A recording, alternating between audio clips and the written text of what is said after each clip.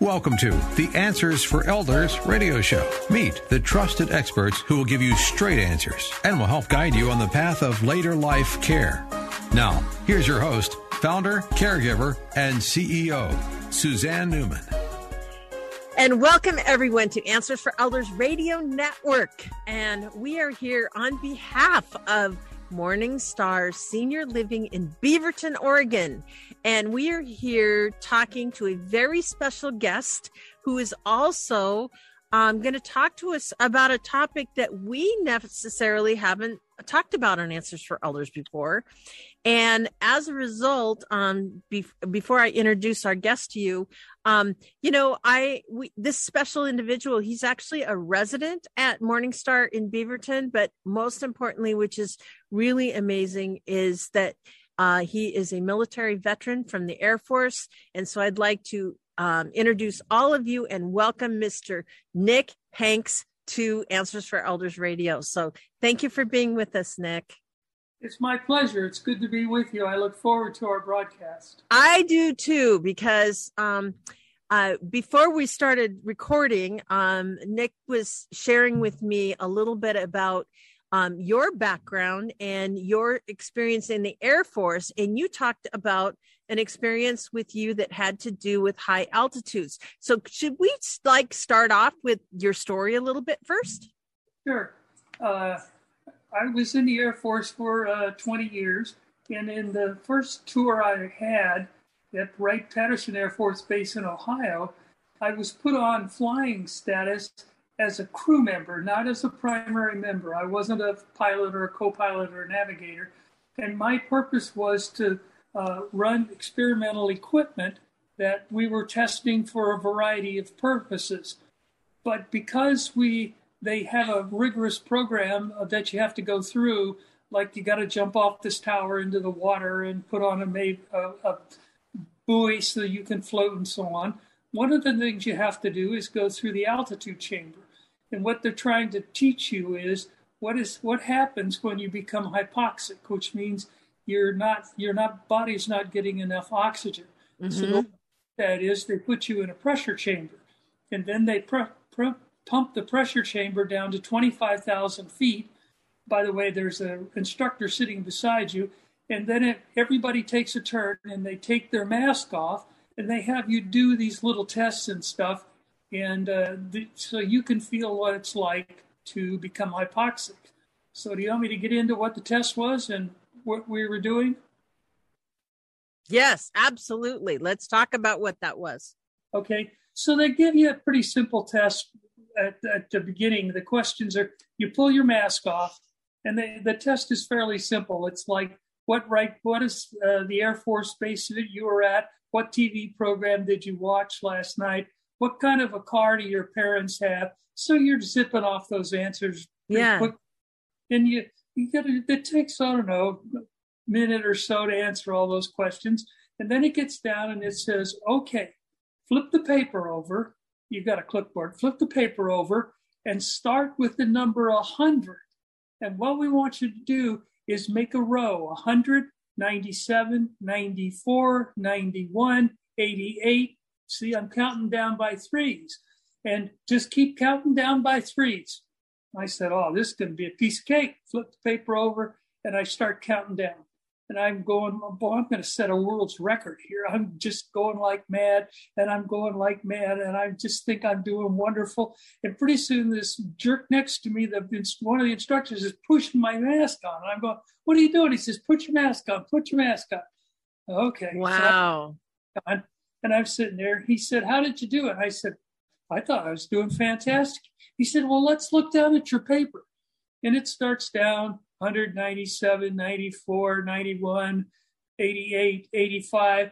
And then it goes over and goes 86, 83, 80. Oh, my goodness. 79, 78, 76, 70. And then it kind of turns and starts going sideways. And it's going, then it jumped down to like in the 30s and 32, 34. And I'm saying, I wonder what comes after. I'm thinking there, the instructor starts pushing my mask back on.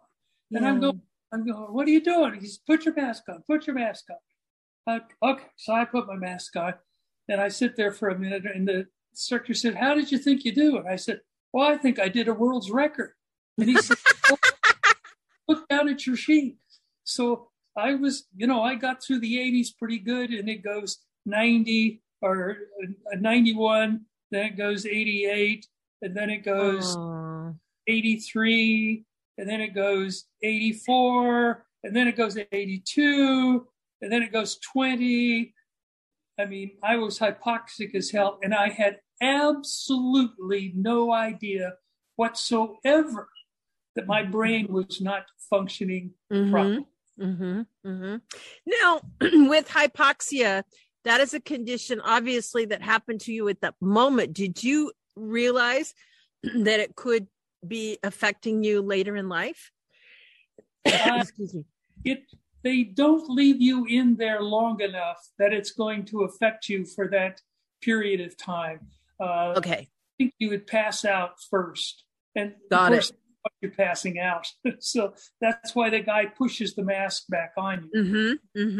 Right. When I came back and I looked at my sheet, I'm going, what the hell is going on here? Did they switch sheets on me? But that high altitude, and that obviously could affect what you're flying. Absolutely. And, you hear about stories about how pilots can get disoriented. And I'm sure that's part of it. Is that the case? I don't know that much about flying, but I know my dad was a pilot. So he used to talk a little bit about, I remember when JFK Jr. Got disoriented from the weather, but it was also due to, altitude was a factor as well. So they said so. Yes.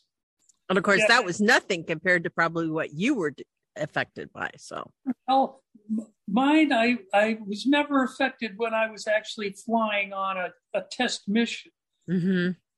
But I think the reason was I was quite aware of what could happen if I did become hypoxic, and we were careful, to make sure everybody was okay.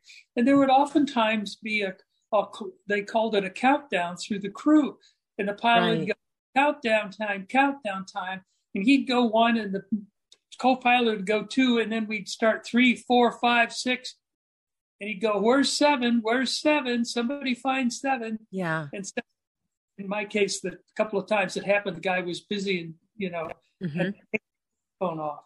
But yes. Keep watching each other as to what this stuff goes on. There's a famous story in the Air Force that they tell you in training when you get ready to start flying in pressurized aircraft about a navigator. And he has a big exam coming up.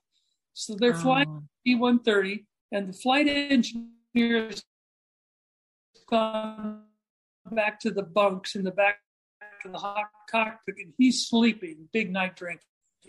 So the navigator says to the two pilots, pilot your phone, and I want to sit here and work nav problems because I got a big exam coming up. Yeah. Would that be okay?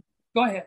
So he does that for about 25, 30 minutes, and he's had enough, and he spins around and he looks, and he pulls his mask down, and he plugs his interphone back in, and the pilot and co-pilot in his C-130, 175,000-pound airplane, they're talking about rolling the airplane, and they can't decide whether they're going to roll left or they're going to roll it to the right. They got that plane vertical, it would have come apart in the air. They were hypoxic. They had lost their reasoning capability. Yes. The was on autopilot, so they didn't realize that their coordination was up. And the navigator starts yelling, "You're hypoxic! You're hypoxic! Put your mask on!" They go, "Yes, get back. We're okay." No. No. Yeah. So are you, as far as you probably experienced or recognize it a little bit more as far as how does hypoxia change your memory in the long term? Does it have an effect from the effects of altitude? I think it would if you got hypoxic all the time. But got it. You're warned about that if you're going to altitude, get a mask on. Even the guys skydive from high altitudes. They start on the ground with an oxygen mask and they keep it on during their high altitude jump. Right. You just don't want to fool around with cutting oxygen off. Well, and we hear about mountain climbers, and I'm sure that that's part of it. Like mountain elevations a lot of times they wear oxygen, but back in the early days, actually, I was reading about George Finch. He was a mountain climber that climbed Everest back in the 1920s or something like that. They didn't have even any oxygen back then. So obviously people like that would be probably long-term. That probably could. I'm not familiar with anybody climbing Everest without oxygen. Even the Sherpas wear oxygen when they goes up that high. We're talking, and they start wearing oxygen, I think, somewhere around 10,000 feet. And part of the reason they have to have so many Sherpas is they have to carry all those oxygen bottles. Yes, they do. Yes, they do. So, Nick, changing subjects, how do you like living at Morningstar in Beaverton? It's wonderful. And the food is good?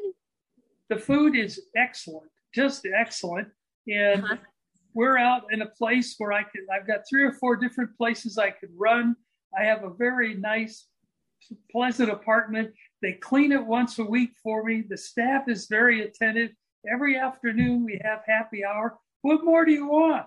Exactly. Absolutely. Absolutely. I always think about, what's on your bucket list. And it's so much easier to think about doing things that are on your bucket list when you're not encumbered by all the responsibilities of keeping up a home and, cooking your meals and grocery shopping and all the things that you have to do when you live like that. But you have all the benefits of freedom to stay in a beautiful place like this and just be pampered and spoiled.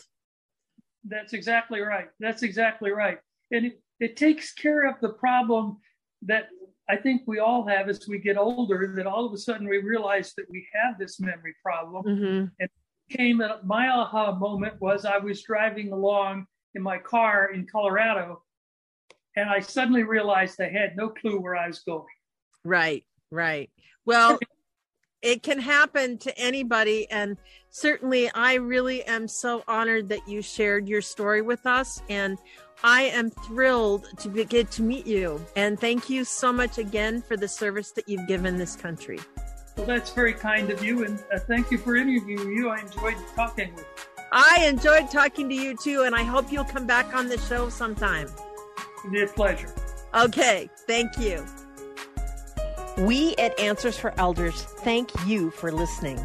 Did you know that you can discover hundreds of podcasts in our library on senior care?